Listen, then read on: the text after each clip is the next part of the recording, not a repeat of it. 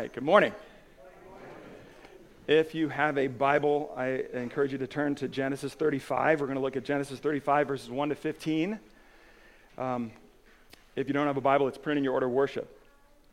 But as I often do, encourage you, if you have a Bible at home, to bring it and follow along in there. In case we look at other passages, it's helpful to have, or it's also helpful sometimes to look at the passages around what we're looking at to help you understand it a little better. And if you don't have a Bible, let me know after church, and I'll be happy to get you one. But we're looking at Genesis 35 as we conclude our series on the life of Jacob this morning. We've been looking at Jacob over the summer, and Jacob continues to find himself in the narrative throughout the rest of Genesis, but really it starts to focus more on his kids and especially on Joseph, his son. And so you really find the section on Jacob really ends here in chapter 35. And here in 35, God calls Jacob to go back to a place that's really significant to him. He tells him to go back to Bethel. And if you remember at all, that Jacob first was at Bethel when he was running away from home 30 years earlier. And he went to sleep, and God gave him a dream and spoke to him and said, I'm going to be with you, and I'm going to take care of you. And I'm going to pour out my grace upon you, and I'm going to make you into a nation, and I'm going to give you all of this land. And it's this really momentous moment for Jacob as he vows to obey God and follow him and come back and worship him. And so he's coming back like 30 years later, and he's coming back to Bethel. And I don't know if you've ever experienced this, but have you ever gone back to a place, maybe where you grew up, many, many years later, and it brings up all sorts of memories, right? And it often will force us to think about how far we've come, or the things that we've been through since then, and possibly where we're going. So listen to God's word as I read Genesis 35, as Jacob comes back to Bethel. This is God's word. God said to Jacob, "Arise, go up to Bethel and dwell there. Make an altar there to the God who appeared to you when you fled from your brother Esau." So Jacob said to his household and to all who were with him, "Put away the foreign gods that are among you, and purify yourselves, and change your garments.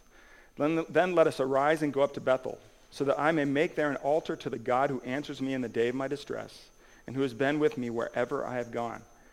So they gave to Jacob all the foreign gods that they had, and the rings that were in their ears. Jacob hid them under the terebinth tree that was near Shechem. And as they journeyed, a terror from God fell upon the cities that were around them, so that they did not pursue the sons of Jacob. And Jacob came to Luz, that is Bethel, which is in the land of Canaan, he and all the people who were with him. And there he built an altar and called the place El Bethel, because there God had revealed himself to him when he fled from his brother. And Deborah, Rebekah's nurse, died, and she was buried under an oak below Bethel. So he called its name Elon Bakuth. God appeared to Jacob again when he came from Paddan Aram and blessed him. And God said to him, "Your name is Jacob. No longer shall your name be called Jacob, but Israel shall be your name." So he called his name Israel. And God said to him, "I am God Almighty. Be fruitful and multiply.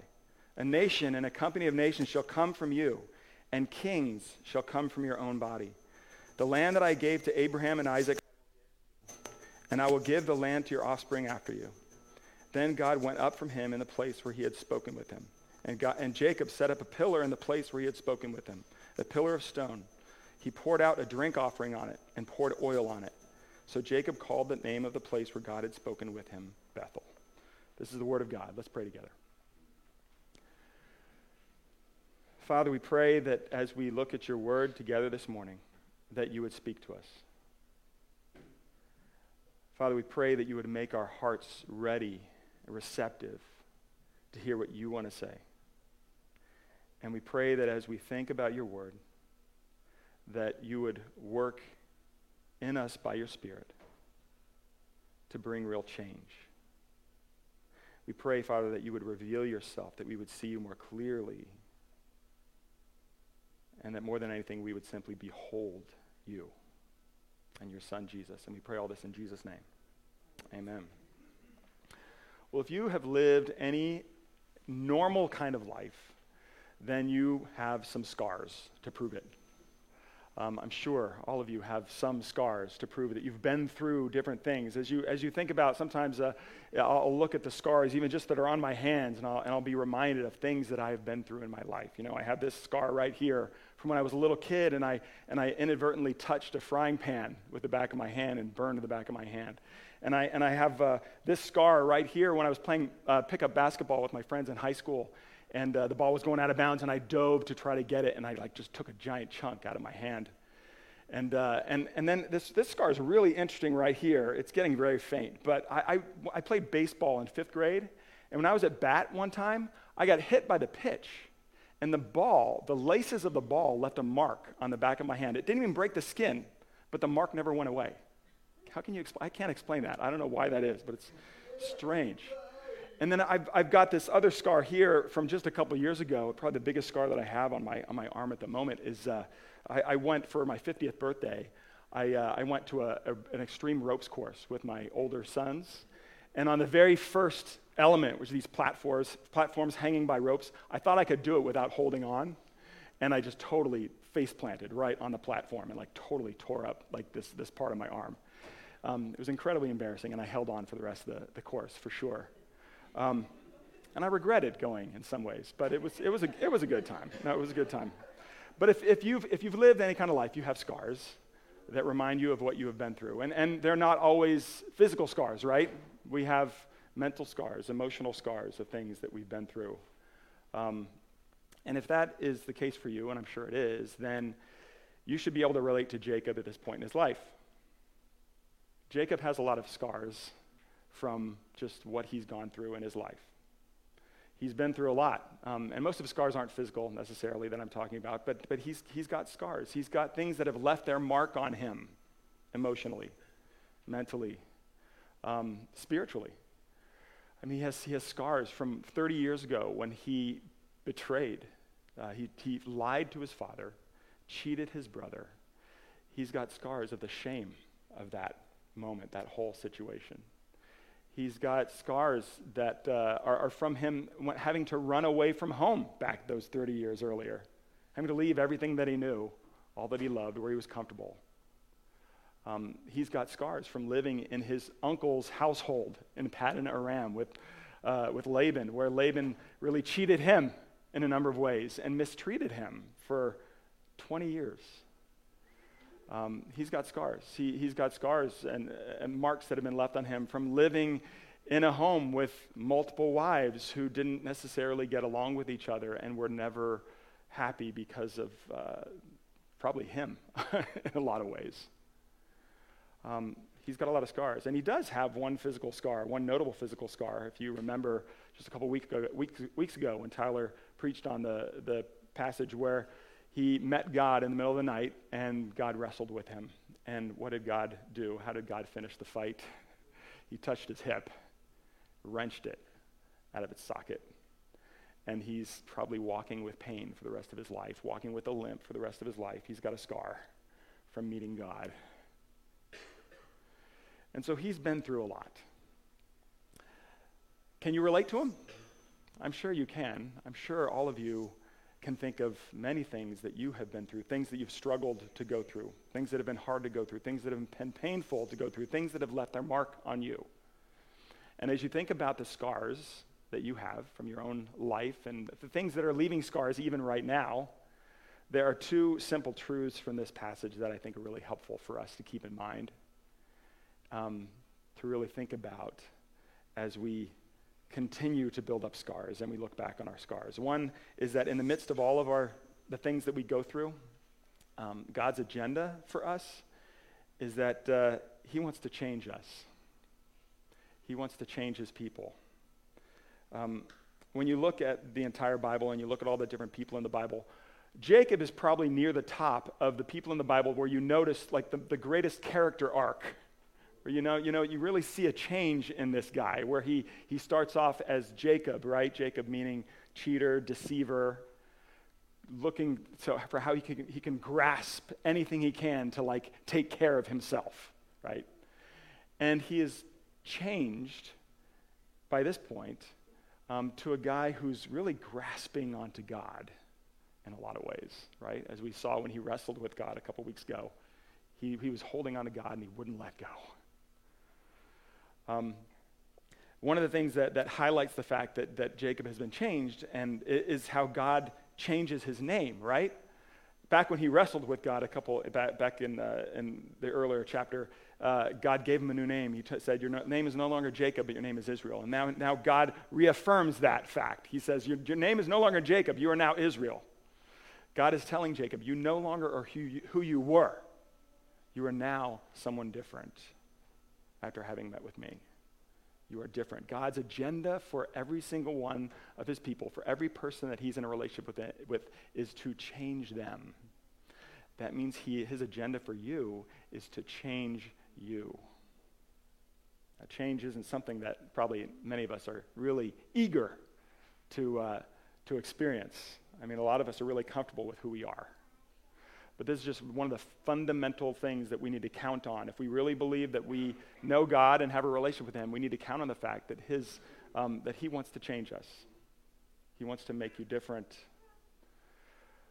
The good news is that, and the exciting part, is that what he wants to make of you is something incredibly beautiful.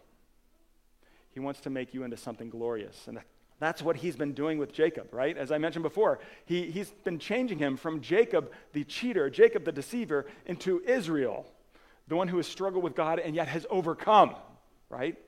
I would say that Israel is definitely an upgrade from Jacob.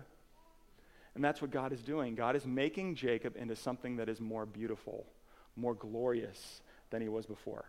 I'm a fan of murals. I love a good mural. As you drive through a city and you see a painting on the side of a building, you know, that's colorful and it adds interest and beauty to everything around it.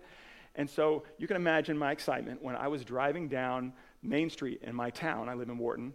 I was driving down my Main Street last week, and there's a bakery right at the center of town, right at the main intersection of town. Wharton's kind of a small town. It's like the most prominent intersection at the center of town. There's a bakery, and it's got these red brick walls, and there's a guy there painting one of the walls. And I'm like, I can't believe this. This is awesome. This is so exciting. And he painted the one wall, and then he painted another wall around the corner, and it looks incredible. I'm like, we're now a town with a mural. It's so cool.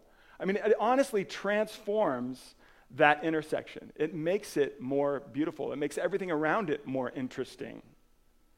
And as he was painting the second wall, I went out for a walk just because I wanted to see it, and I walked by him, and I was like, this is really beautiful, you know. And I would just, as I was thinking about, like, what kind of a gift is it to be able to look at this plain, boring red brick wall and envision something that is beautiful, that is going to capture people's eyes, that's full of color, that makes everything around it more beautiful. And that's how God looks at each and every one of us. When he sees you, he envisions something that is more beautiful than we could even imagine, more glorious than he can imagine. And that's what he wants to do with you. He wants to paint a mural with your life and make you different, make you more glorious, make you a person that makes everything around you more interesting and beautiful and glorious. That's the good news. And so, I mean, a big part of my hope is not what I can make of myself, but what God is going to make of me. That is what the big hope of my life is. What is God going to do with me? What kind of glorious thing is he going to make of me? The bad news I got to break to you, though, is that even though God has got something really beautiful in mind for you, and he's working on it even today, and he's using all of those things that are hard, the scars that that are kind of accumulating in your life, he's using those things to make you beautiful. It's a long and slow process. It's a long and slow process. It's not an overnight thing. When God says, Jacob, your name is now Israel, Jacob doesn't automatically just immediately change into something that is perfect, right? And you see that here in Genesis 35, right? Remember, 30 years earlier, God showed up and appeared to Jacob and said, I am going to bless you. I'm going to be with you. I'm never going to leave you. I'm going to make you into a great nation. And God continues to show up for Jacob, and he protects him, and he provides for him in all sorts of different ways, and gives him all of this wealth and builds this massive family. And so back 30 years earlier, Jacob said, yeah, I'm going to follow you, and I'm going to come back here, and I'm going to worship you, God. He was like, it seemed like he was all in. And yet now, where do we find Jacob 30 years later? Well, he's left Laban. He's kind of come back to Canaan, but he hasn't made it all the way back to Bethel. He's actually, in the chapters right before this, he's greeted by his brother, and they're kind of they're reconciled, but he ends up setting up camp kind of in the outskirts of Canaan, in a place called Shechem. And so he's living there instead of coming back home. He's just kind of dipping his toe back into the land that God promised him. And then after God tells him to go back to Bethel and dwell there, what does he do? Verse 2, he says, so Jacob said to his household and to all who are with him, put away the foreign gods that are among you, and purify yourselves and change your garments.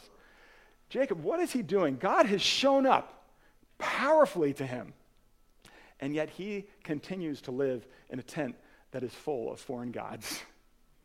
He's got all of these idols lying around in his family, in his household. Why hasn't he gotten rid of all those? Why hasn't he just been all in? We're going to follow Yahweh. Why hasn't he been like that? And yet he has all of these idols, these foreign gods just accumulated in his house that they need to get rid of. God's been working on him, but he's still got a long way to go. And this is actually a good picture of us.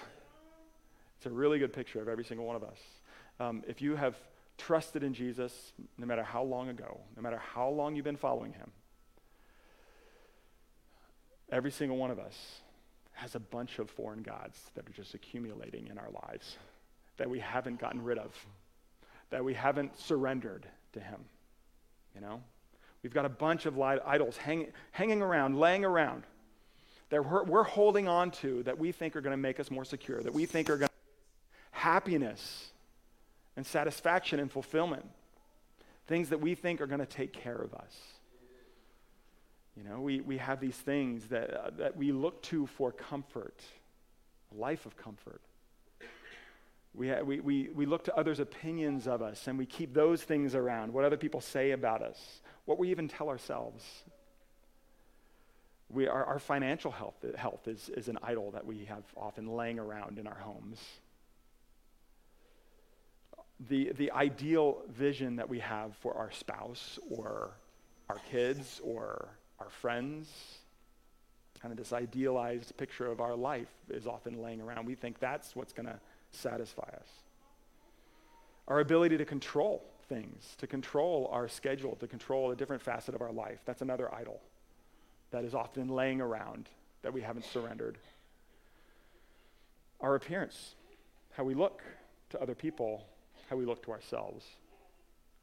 There's all sorts of things that have just they're just laying around that we are clinging to instead of surrendering to God. And that's what we need to continually do as we recognize that God is changing us, is working on us. We need to be looking at our lives and saying, what do I need to surrender to him? What do I need to take and bury, like Jacob does with these idols, and leave behind? God, help me to do that. It's a long and a slow process. And so God wants to change us, and he's using all that we go through to do it, all the scars that we pick up along the way. And I think it can be scary to surrender to that, to surrender to the fact that God wants me to be different. Because the easiest thing is for me to just keep doing what I'm doing. That's the easiest thing. And it's scary to just really surrender to God's agenda for me. But I think this passage also shows us something that's incredibly encouraging, something that's incredibly comforting, which is that while God's agenda is to change us, God's nature is to remain unchanging. As you look at Jacob and as you look at all that he has gone through, when you see the way that God speaks to Jacob and what God says to Jacob here, God has not changed one iota since he revealed himself to Jacob 30 years ago. God hasn't changed since he revealed himself to Isaac before that. God hasn't changed since he revealed himself to Abraham before that. The promises that he makes here, that he reaffirms to Jacob, are the same exact promises that he made to his grandfather Abraham. Right? And so God hasn't changed. And that's one of the most comforting things that we can think about, is the fact that no matter what we go through, no matter how far we've come, we're always going to meet God who is the same. We're always going to meet a God who is utterly gracious. He never stops being gracious to us. He never stops showing grace. God showed up to Jacob to love him at possibly one of his most shameful moments, right? 30 years earlier, when he was laying there in the wilderness by himself after the shame of betraying his family and having to run away. Did he deserve for God to come and say, you're the sort of guy I want to hang out with. You're the sort of guy I want to commit to. No. And yet God shows up and he says, I'm not going to leave you. I'm going to do all sorts of incredible things for you. And that's the same God that shows up here. Even after Jacob he hasn't cleaned out his house from all of his idols yet. He hasn't come all the way back to Bethel to worship God. And yet God says, I'm still here and I'm still going to love you. You haven't disqualified yourself from my love. And God never stops being present either. He never stops being present. Back when he met Jacob 30 years earlier, said, I'm going to be with you and I'm never going to leave you. And then here in this passage, again, Jacob reminds himself of that fact. He says, in verse 3, he says, let us arise and go up to Bethel so that I may make there an altar to the God who answers me in the day of my distress and has been with me wherever I have gone. He recognizes that God has never left him. He's always been with him. And as they progress through Canaan, they've done some things, if you want to read the chapter before this, to really offend the people of Canaan. The people of Canaan would have been out to just destroy them. And yet, what does it say? The terror of God, the fact that God was present, protected them, kept them safe. And God never stops doing good, right? He makes the same exact promise here they made to Jacob earlier in verses 11 and 12. He promises to make him into a great nation. He promises to give him all this land. That is who God was. That is who God is. That is who God always will be. The same God that reveals himself to Jacob and Isaac and Abraham is the same God who is living now in our lives. No matter what you have done, no matter what shameful thing you have in your past, that does not disqualify you from his love for you. Nothing does. He promises to be with you. You know, you think about all the things that we go through, the things that are painful, the things that leave scars. It can be really hard sometimes to believe that God is present, but he is. He is. And he won't leave you. And he will never stop doing you good. Every morning that you wake up, you need to remind yourself of this, that everything that happens today is God doing something good to me. Even the things that are going to leave a scar later, God's going to use that. Romans 8, right? And God will work all things for the good of those who love him. Every single thing in your life he's going to use for your good, to make something beautiful of your life. To make something beautiful of your life. There's a book titled Beautiful People Don't Just Happen,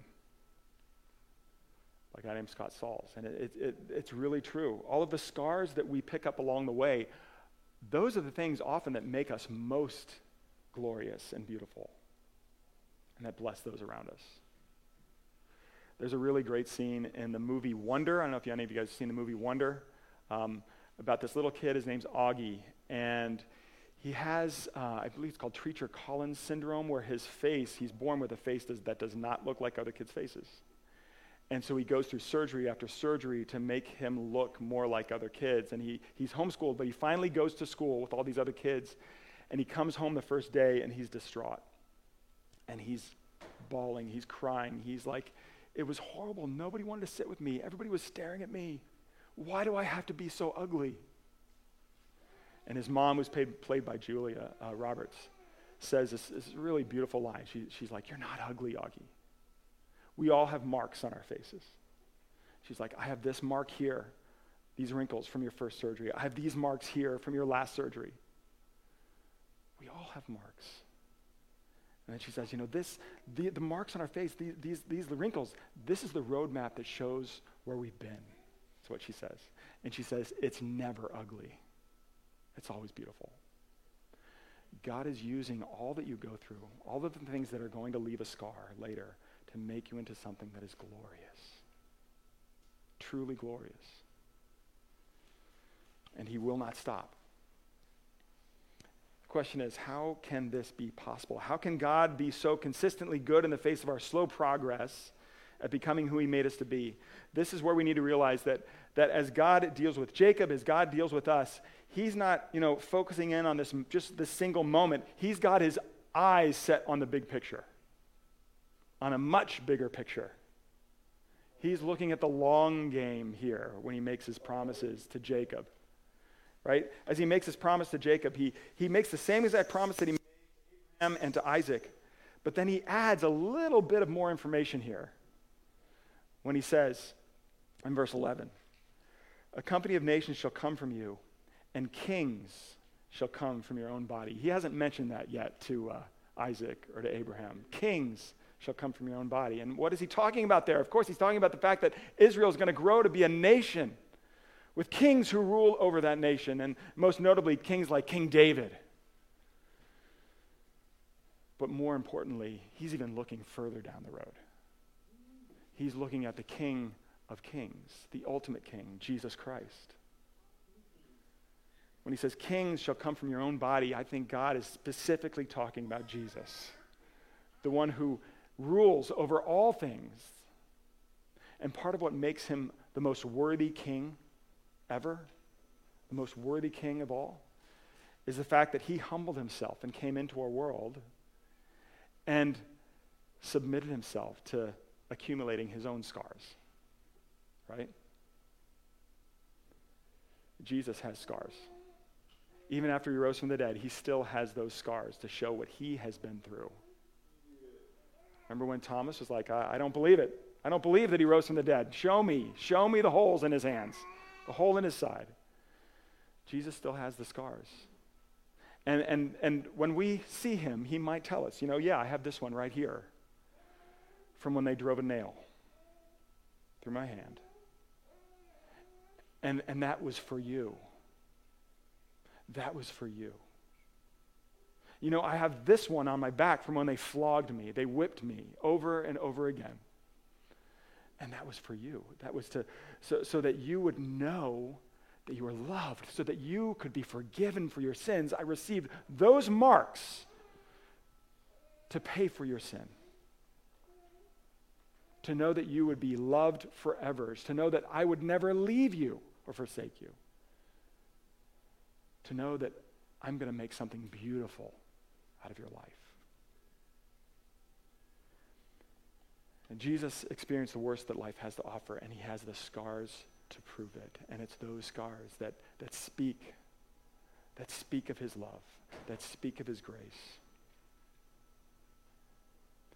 And so as you endure the things in your own life that are going to leave scars, I encourage you to remember his. Because his scars are the things that remind us that of these things about the fact that God never changes, that he will always show us his grace, even in the face of our worst moments. And he will never leave us.